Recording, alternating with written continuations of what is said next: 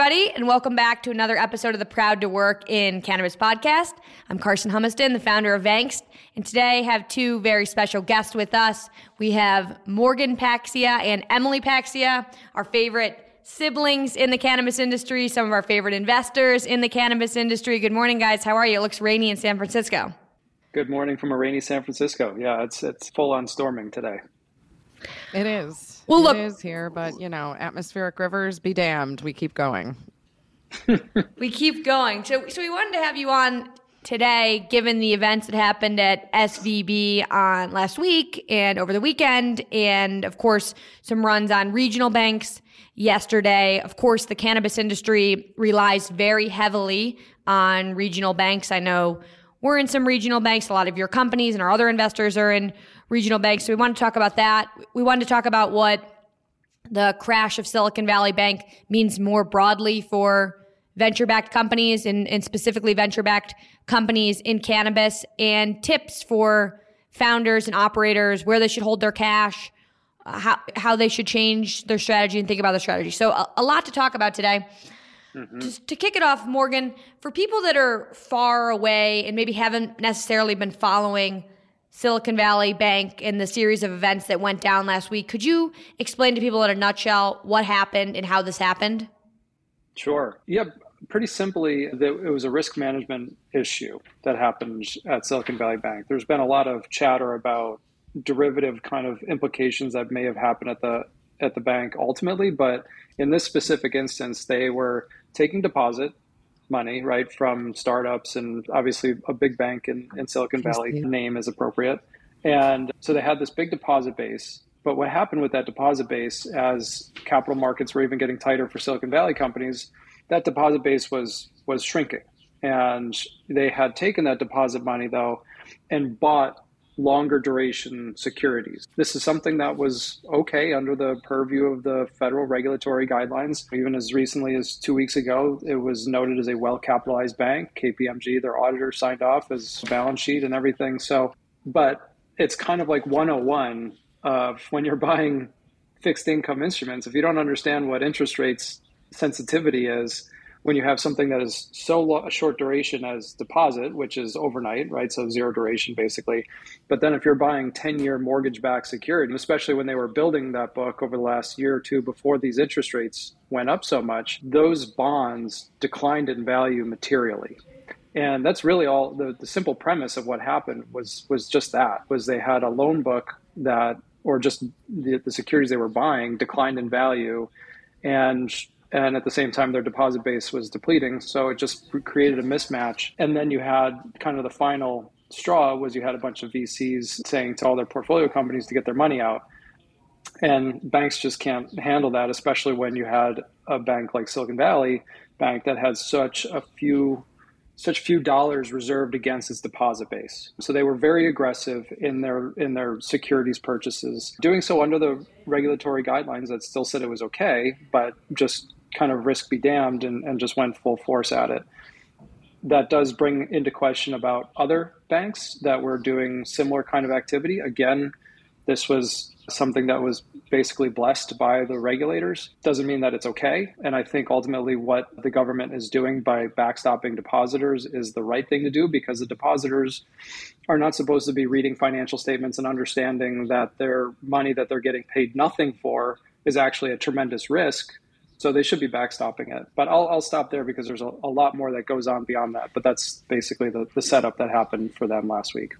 I would note that their chief risk officer departed the company in April of 2022 and was not replaced. So, and that nor was that disclosed actually to shareholders. So I know that right now the guidance from the government has been that the depositors will be made whole, whether or not it's within the insured limit or not. But they also did articulate, and I think the president went further, as Morgan said, to articulate that shareholders and investors would not be covered off on this, which I understand. It's a different risk profile. I think if you put money in a bank That's the deal. Like, I understand FDIC and the origins of it, and it all came out of the Great Depression, and it's here to protect us up to a certain limit. But if the bank starts to go rogue in terms of their risk assessment without a risk officer, and it was never disclosed, I think that's a pretty important miss. I did see that already the first lawsuit is being filed against SVB as of yesterday afternoon.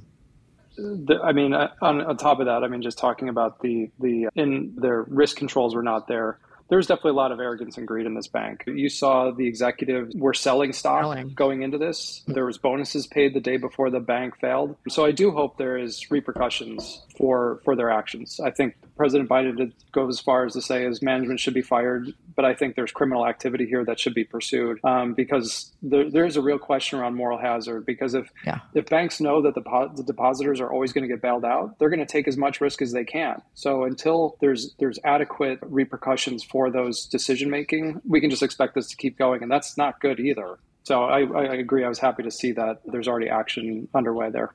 Did you see that activist investor who tweeted, he's done this before with some other things, he tweeted for anybody inside the organization to disclose if they knew that these managers were acting in bad faith, knowing exactly what was coming for like essentially like a prize, like an award to bring it forward. I thought that was kind of cool. This guy's done this before. I'm trying to remember his name, but I thought that was kind of interesting. Anyway. Do you guys think that going forward, banks should be able to take, because they were also using the depositors' money to roll out venture loans, which are obviously pretty risky vehicles, right? Like venture debt in general, I know it hasn't been largely accessible to cannabis, but a company goes and raises $10 million and then they get venture debt for $5 million and they think this is basically free money. There was no covenants. In the general notion is that they will then go on and raise additional rounds of financing, which then when those rounds of financing didn't happen this year, their loan book was also down. So it's like Silicon Valley Bank was using depositors' money to buy long-term assets as well as other very high-risk things like venture debt. I mean, do you think that banks should be able to do that with depositors' money? It seems a little bit crazy to me. I mean, business banks, their job is they take deposits and they are supposed to find ways to put that capital to work within a risk parameter. So it is a good question of how much would be okay to put at risk. I think they had something like 10% of their book was in venture. I think that would fail a reasonableness test. After many years of basically free money, it just seemed great. And so they just kept doing it and growing it because it was working. And we saw this same thing back in the mid 2000s leading up to the great financial crisis, where these institutions were just all buying as much mortgage-backed securities, CLOs, CDOs, all this stuff because it was working. And then until it stops, right? And then you find out just how far down that can go. I imagine if Silicon Valley Bank did continue to run through this cycle, that book would have become a problem for them. They would have seen a lot more defaults because it had been very low. I mean, you think the last 5 years, the default rate in Silicon Valley was almost zero because money was just freely available. And so it created a lot of zombie companies, but it kept that venture debt book going just fine because there was another round always waiting for so many of these companies. But what is the right number? I think it's an overall assessment about what does the rest of their book look like? I think 10% sure is too high regardless, but it does merit thinking about the entire portfolio so that if there are losses in that risk bucket, that there are other higher quality assets that wouldn't be going down at the same time, right? So managing a diversified book is okay. It's just what's the tolerances around that. Well, and this is where I become really cranky about the Fed and how long the Fed took to respond to what was really stacking up to be a runaway train of an economy. And they should have cooled this down a long time ago. Instead we're just crashing. And except the markets are ripping because the Fed will probably, I can't even with it. But, I think that was like, the underwriting on that was like, we live in a low interest-free world. Like, what are we...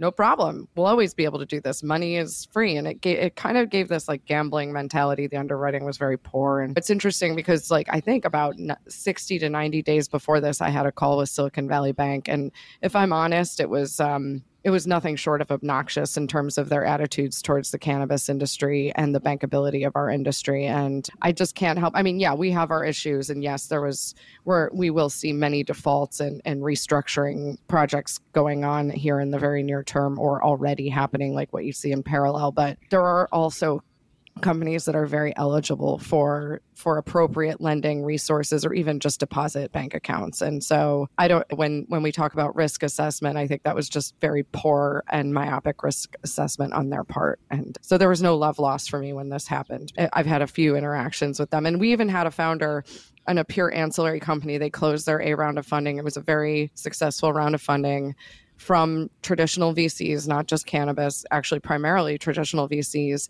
And they deposited, what the money came in, and Silicon Valley Bank called them up and told them, you got to get that money out right now.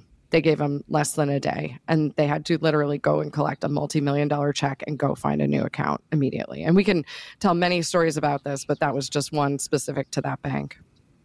Yeah. And Carson, you did make a very good point about covenants.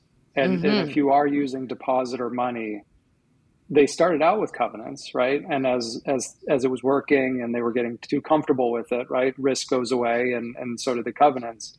And that was a really good point. I don't want to skip over that. So covenants, for anyone that's not aware, are basically requirements. Like if you're going to take this loan, there are certain things you have to do to maintain compliance with your loan, or else it can become in default and the bank can call it. And they started out again with good protections, and then it went away because, again, money was too free for too long. As Emily was saying, like the Federal Reserve really screwed a lot of things up, and now we're in a really weird place, which we can get into if we want to, but from a Federal Reserve perspective, monetary policy. But yeah, that definitely does shift that risk perspective in that bucket a lot. And if they're going to drop covenants, how are they managing risk across the rest of the book? Yeah, that was the point I was trying to make was like, I'm a depositor. I put my money into Silicon Valley Bank. I didn't sign up for you to go and loan a bunch of unprofitable venture debt with no covenants. I mean, like that just seems kind of reckless. So I think we've identified really two buckets that we've talked about so far. So obviously, like SVB, their risk team, their duration mismatch. We've also talked about the regulators. Like, why are these banks able to do this?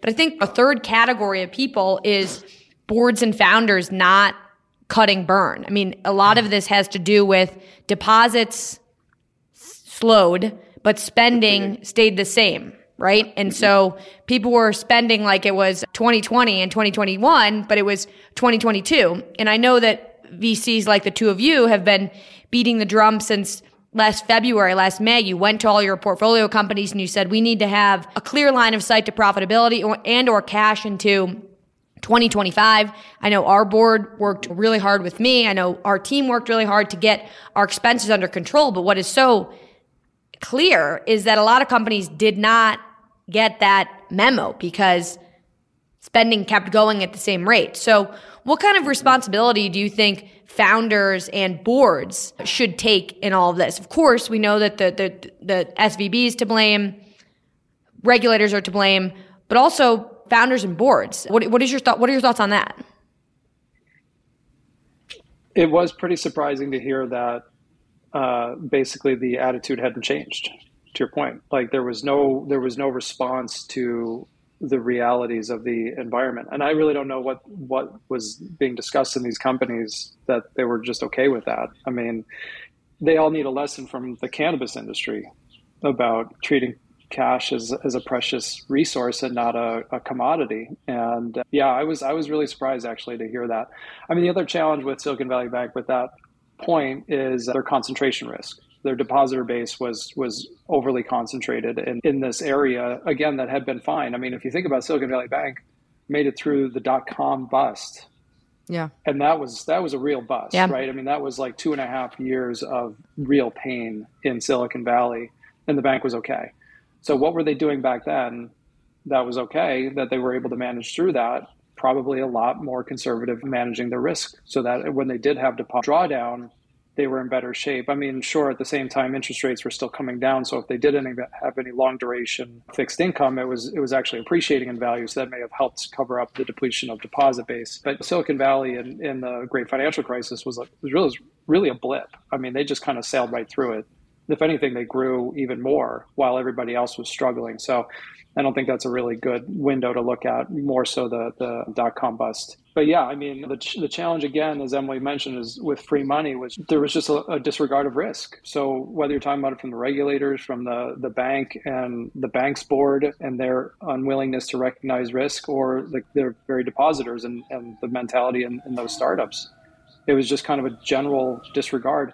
And that's where I think we're just at the beginning of this, right? I think the duration mismatch issue that we're seeing right now, that we saw with Silicon Valley Bank, that we're going to see probably with some other banks, is just the first wave of kind of this lack of risk management that had kind of gotten so pervasive, that's going to be rolling into other issues with other regional banks. An area that we've been looking at quite a bit with a lot of these banks has been the extent of their commercial loan book has become massive, very concentrated relative. So we're like kind of rolling into the next phase of this. It's probably months on the horizon, but we're already seeing defaults picking up there. And I think that'll be far more of a risk than a duration issue, because you can sell fixed income, right? Treasuries are a very, very liquid market. Goldman Sachs bought Silicon Valley's entire book for no problem, right? It was a $2 billion transaction. That's nothing for them. But if you're trying to offload illiquid commercial properties in a challenging market, that's a very, very different situation. Yeah, so that gets me to the next point, and where most of our listeners are probably interested in cannabis. I mean, most people in cannabis bank with regional banks. None of us are banking with big four banks. And so when I listen to every podcast and everything I've listened to over the last few weeks, it's losing track of time here, a few days, particularly our non-cannabis investors are saying, get your money into one of these big four banks, JP Morgan Chase, Bank of America, etc. So obviously, a lot of the cannabis founders are concerned about regional banks. Perfect example, Western Alliance, Bridge Bank. Great partner to us, but nothing but nice. But when we wake up and we see that their stock is down by 85% and trading is halting, I'm like, GTFO. So, and I think everyone was thinking that. So talk about cannabis, talk about regional banks, and where should we be parking our money right now if we're a cannabis company? If you could get into the top four, go for it. But just get ready to lose it pretty quickly. Maybe. Who knows? I mean, there's a couple of things. Morgan and I have been through a number of bank accounts, and I always joke that I'm keeping the receipts for when the banking laws change, because I know who I will not be giving our money to. I think U.S. Bank will be at the lowest of my point, because they were the ones who forced us out the fastest. But I think, and it's funny because Morgan and I have always actually been incredibly transparent. Our first banking relationship was with First Republic. They had our entire they always have our PPM and LPA. So it's whether or not anybody's looking at it is another story. Now, we're an investment firm, we're SEC registered. It's a little bit of a different profile for the banks, but it's just one of those things. But the way we've been talking about it is just have redundancies. And what is interesting too is another counterpoint to what I saw in my colleagues who are invested in just traditional tech, is that most cannabis companies do have redundancies because they've gone through some form of suffering around banking. And I think it's everybody's nightmare when you can't make payroll. I mean, if your business is failing and you can't make payroll, that's the ultimate nightmare. But if you are solvent and you're running a great business, and then your banking relationship fails and you can't make payroll, that is terrible. And we saw that happen last week with Silicon Valley Bank. Some of the payroll providers who work directly with them really struggled to get money out, run that payroll on Friday. And so, over the weekend, I mean, half of my founder friends or non-cannabis founder friends couldn't access their deposits or their account over the weekend, and they have to run payroll on Monday or Tuesday, scrambling to try to raise emergency capital. I mean, it was a total nightmare because half of the investors deposit their money's also in Silicon Valley Bank. So it was mad rush just to be able to make payroll on Monday and Tuesday, which of course the three of us are on the same page that depositors 100% had to be backstopped. The right thing happened on Sunday. But yeah, Emily, I kind of cut you off there, but I mean, yeah, that was crazy. But I mean, that this happened, like what everyone else in this world dealt with for the last 72 hours, cannabis companies deal with all the time. We had our bank account shut down and we had to get out and get a new bank account. I mean, there was a time at Vanks in 2017 where I had to write people handwritten checks and then figure out what the taxes were that we owed on it. I mean, this is we've lived this for a lot of times. I mean, just like welcome to our lives, the rest of the world. Yeah, it's so disconcerting and you lose so much time. I can't count the hours I've lost going to new banks to open accounts and get the money over there and then forget it when you have to set it. And the payroll process is also a massive nightmare. And I know Morgan immediately was on the phone with work, leading payroll provider to the industry. But like, so here's where you are as a cannabis company. To your point, I mean, we're all sitting in regional banks. Some of us do have relationships with some of the top ones, but you know, where your payroll lives and all of your bill pay and all of those, the infrastructure you've built around your business. Yeah, to save time and money is usually with one institution. And so even if you've done a good job and having redundancies and doing all the right things, and by the way, that also gets expensive because of all the banking fees. And these are just all of the pain points that we live by in cannabis. But this was one of the things we were talking. So Morgan and I started talking to founders last Thursday when Silicon Valley Bank started kind of showing that it was about to implode. And I think Morgan and I mean, it's kind of like I joke that our brand is crisis. Like we grew up in in crisis in our personal lives with our parents and all of that. And then in cannabis, it's just like, okay, what's the new body blow of the week that we got to navigate here? But so we saw this, and I think Morgan and I were also both in New York. Morgan was at UBS when the great financial crisis occurred. Like I watched my friends get locked out of Lehman, like I know, and lose jobs at Bear Stearns. Like we lived through this. So I feel like we were immediately like, boom, oh my gosh. And Morgan, I've been joking all weekend that Morgan's triggered by the word contained because of what happened the last time. And then Yellen again, talking about it this time with crypto. And so we just started calling founders and just checking in, like, where are you guys? What do you have? Make sure you have redundancies. But then, of course, the founders, the next question is like, okay, well, I run payroll next week.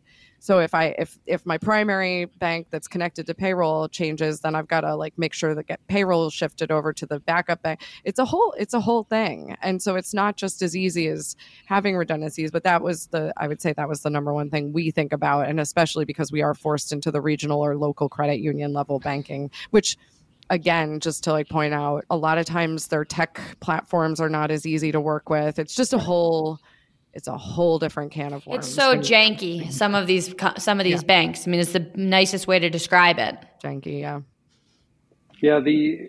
So it is really nice that comforting, right? I mean, it's very important to have a functioning banking system, and so now knowing that we have a backstop for depositors takes that initial pressure off. But the question will remain as we roll through this, as I really do think we're going to see a lot more banks not surviving this period, especially in the mid-tiers, the regionals. Again, because of my concern around commercial, I think there's just going to be a lot more defaults and those books are going to be beat up pretty badly.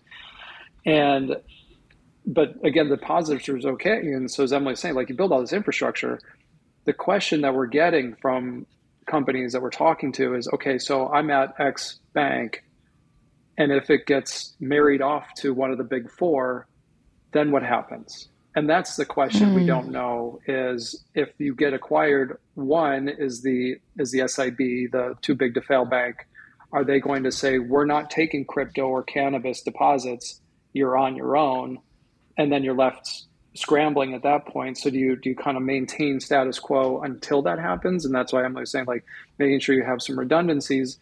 The challenge is as you both are noting, is you go to a community bank or a credit union, and the technology is not great. The limitations are much greater, right? I mean, some of our companies have to do international wires, and you can't do that at a community bank, or it's incredibly challenging to be able to do so. We need access to more established institutions that you can do that kind of activity. It's just normal course business, and it shouldn't be that hard. So obviously not obviously, but I've been surprised to see that people have been like, see, this is why we need safe banking. And it's like, see, this is why we're not getting safe banking. Unfortunately, because there's other issues that they're trying to deal with. They're asking questions about how did we get here for Silicon Valley Bank. The regulators are asking this, and it has nothing to do with cannabis. And it's not going to be something that would be like, ooh, this will solve that problem. No. So yeah. So do you think this delay is? Do you think this?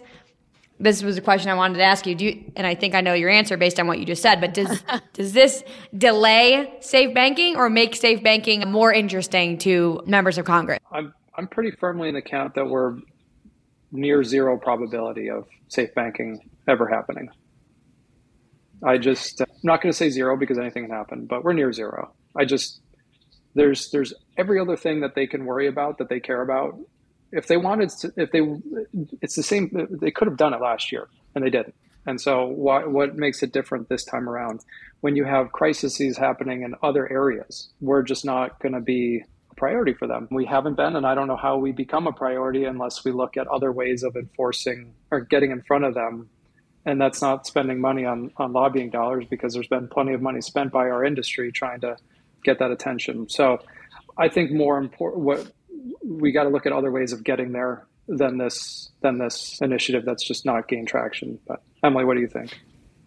Yeah, I just frankly don't see it as a priority. I mean, they made it clear in December it's not a priority. And now, I mean, I was joking with Morgan that, like, if you just read below the fold on Bloomberg, then you see, like, North Korea firing missiles. Like, we have other things going on. I'm laughing because I'm incredibly nervous when I think about these things, but it's like, I don't see this Congress making us a priority, even though honestly, it could have helped some of these banks if they had taken cannabis deposits, but not enough. It's kind of like a finger in the dam. Okay, yeah, so but I mean, we did look at like Valley Bank, right? And they are great partners to the industry, and their stock has done very well through this period. They did not see that run. Like, their preferreds held up very well, and to your point, because of probably a better deposit mix, right? They built a better balance sheet. So now's where we insert a commercial for Blake, the banker at Valley Bank. If you're interested in a intro, Blake, I will take my fee. I told him to come to Benzinga, and I'll just send people to him. I was like, just go, man. Oh, he will. He went to MJ Biz. He will be there. He's a great guy, and they've been great, incredible banking partners. So, and again, they did really well. So, yeah. But I mean, Morgan, to your quote around zero chance of safe banking happening, like, okay, so how does this industry survive without banking or some level of federal reform? Like, if that's actually the case, like, what do we all do?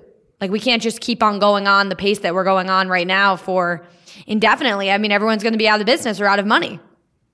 Yeah, it's a tough period. I mean, trying to get DC to act anything other than on their own timeline. I just don't know how, other than trying to explore other ways of attacking change. But just my point is that the status quo of funding lobbying groups is not working for us. We're just not enough compared to pharma, compared to other industries that just are crowding us out. So we got to look at other ways of combating that. When we look at cannabis, we think there's two big pieces. Obviously, there's this regulatory capture that we just don't know when that's going to change. And then there's the fundamentals. And it does make for a very challenging startup environment if there's no capital. And certainly, we've been in a very capital constrained period, very long time. But now with a macro picture getting darker, that's not going to help risk capital come to this space. So it's going to be really based on companies that can survive this. That's where the mantra that we really embraced early on, survive and advance. And I think that's just became even more important in this now new situation we're dealing with. You really got to have a business that can survive. And I think there's a lot of companies, unfortunately, that are just not going to make it through. They couldn't get to a point of generating cash or getting to a position where they can still attract, because the latest du jour is the amount of debt defaults we're starting to see in cannabis. There was a lot of money that went into debt. That money went out very fast. It was talking about covenant lights from Silicon Valley Bank. There's definitely been plenty of lenders in our industry that didn't do the process, or were just feeling too rushed or whatever it was, but they put a lot of money out very quickly, and it's not coming back. And so, that was kind of like the last wave of where capital thought it was okay to invest in this industry. And Emily and I always kind of scratch our heads of it's perceived as safer, but it's not. when you really look under the hood of these things. I mean, to your point, it's almost, well, in a lot of instances, it was just like venture debt. With the way our tax code is, cash flow is very hard for a lot of companies. And so putting debt on businesses that are not making cash flow is just like venture debt. And when you don't have the covenants or the protections or the assets, there's really very little recovery. So, well, and then there were, yeah, I mean, not to get too far down this rabbit hole, but then there was the underwriting on the real estate, which was inflated for sure, and inflated in areas that it will be hard to recover from because cannabis kind of gets sequestered into the undesirable locations in our states and cities. And so, I mean, some retail is different, but I'm talking more about the cultivation assets and things like that. But yeah, I think there's been not great risk assessed underwriting on these, risk mitigating focus on these underwriting jobs that people have done on the debt. But to be fair to the industry, of course, the industry was going to lever up because the equity markets have been closed for us for so long. So that's expensive too. Wherever you look, it's expensive. So we're winding down here. Just only have 5 minutes left. Of course, you know, Morgan, your point around a lot of companies are defaulting on their debt in the cannabis space, and we're going to see that more and more. What advice do you actually have, not for operators, but for ancillary businesses? I mean, I'm actually asking for advice for myself. So I run a business that works with a lot of these companies that are likely going to be defaulting on their debt, and I want to make sure that Vangst and our team gets paid. And I think about all of our friends in companies that are the picks and shovels businesses in this space, many of whom you've invested in. What is the advice to founders like me and others that are servicing extremely high risk and volatile customers right now? It's a pretty general process. Emily and I both do, and Patrick does. Any of the boards that we sit on, because we're on a lot of boards with portfolio companies, we do a grading system where you take the whole customer list and you try to break it out into health, like you're looking for various metrics, like what markets are they in? Just trying to get a sense of the quality of the business, or the probability scoring is a way to say it. And so if they're in a good situation, or if they're in maybe a marginal situation, or if they're at high risk, and you try to tier out your book and score it like that, so you can have some sense around what that looks like. Carson, you've been in this business a long time, so I'm sure you have a pretty good barometer when you're looking at your customer list, how that would score out. And then you just watch your AR like a hawk. You know, that's just something relentless about, is what's your AR aging, and making sure that you are staying super tight, especially those that fall into the high risk bucket, that you're getting collections, or you're getting a process in place, or what's your preparation around churn for that higher risk buckets, and your plan to work more with those that have the higher score of probability of success. Absolutely. And that's a great tip. And I feel like our AR aging report, if you looked at my home screen on my computer, is probably like the most refreshed page that I look at. But you know, it is a little bit crazy because you take a customer like one of the big MSOs that recently just pulled out of Colorado, right? And it's like, you know, I had that marked as a pretty secure customer, pretty secure. There was going to be a lot of revenue generated in a few of these states, and then woke up to the news that no more. So it is a little, I agree, and we do that, but I do think that there's some of the largest players are making moves that are pretty hard to anticipate. So yeah, that's a good point. What I would take from that is I would expect more of that. From the largest operators. They are going to reallocate resources to what's working and pull resources away from that is not, because they're on the same mentality of, we'll never raise another dollar again. So how are we going to survive? And if we have to make hard decisions of cutting staff and cutting resources in California, in Colorado, and doubling down on New Jersey or Maryland or whatever, we're going to see more of that. And you can see that in a lot of our ancillary technology companies, where they see higher levels of churn versus where they're seeing higher levels of growth and expansion.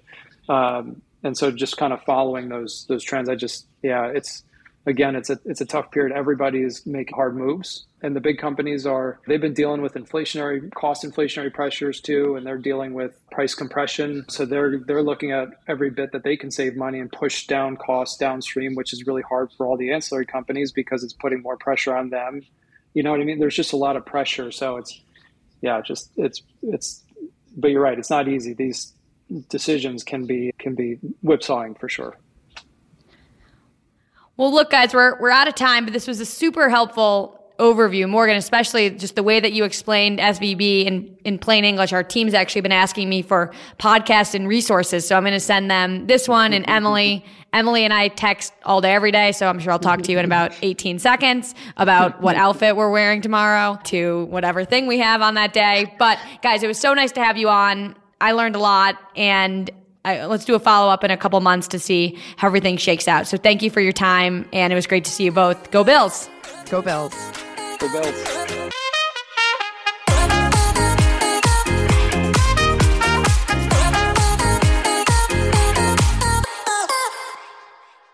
Thanks for listening to today's show. To check out more great cannabis podcasts, go to podconnects.com. Here's a preview of one of our other shows. Season 1 of Dope History is now available at dopehistory.com. Dope History weaves you through the lives of those who have been touched by cannabis or have had an influence on the events that shaped our laws or relationships with this plant. You'll hear tales from Frenchie Cannoli, Keith Strop, Eddie Lepp, Tom Alexander, Ed Rosenthal, Wolf Seagal, Jorge Cervantes, and Tommy Chong. Available now at dopehistory.com.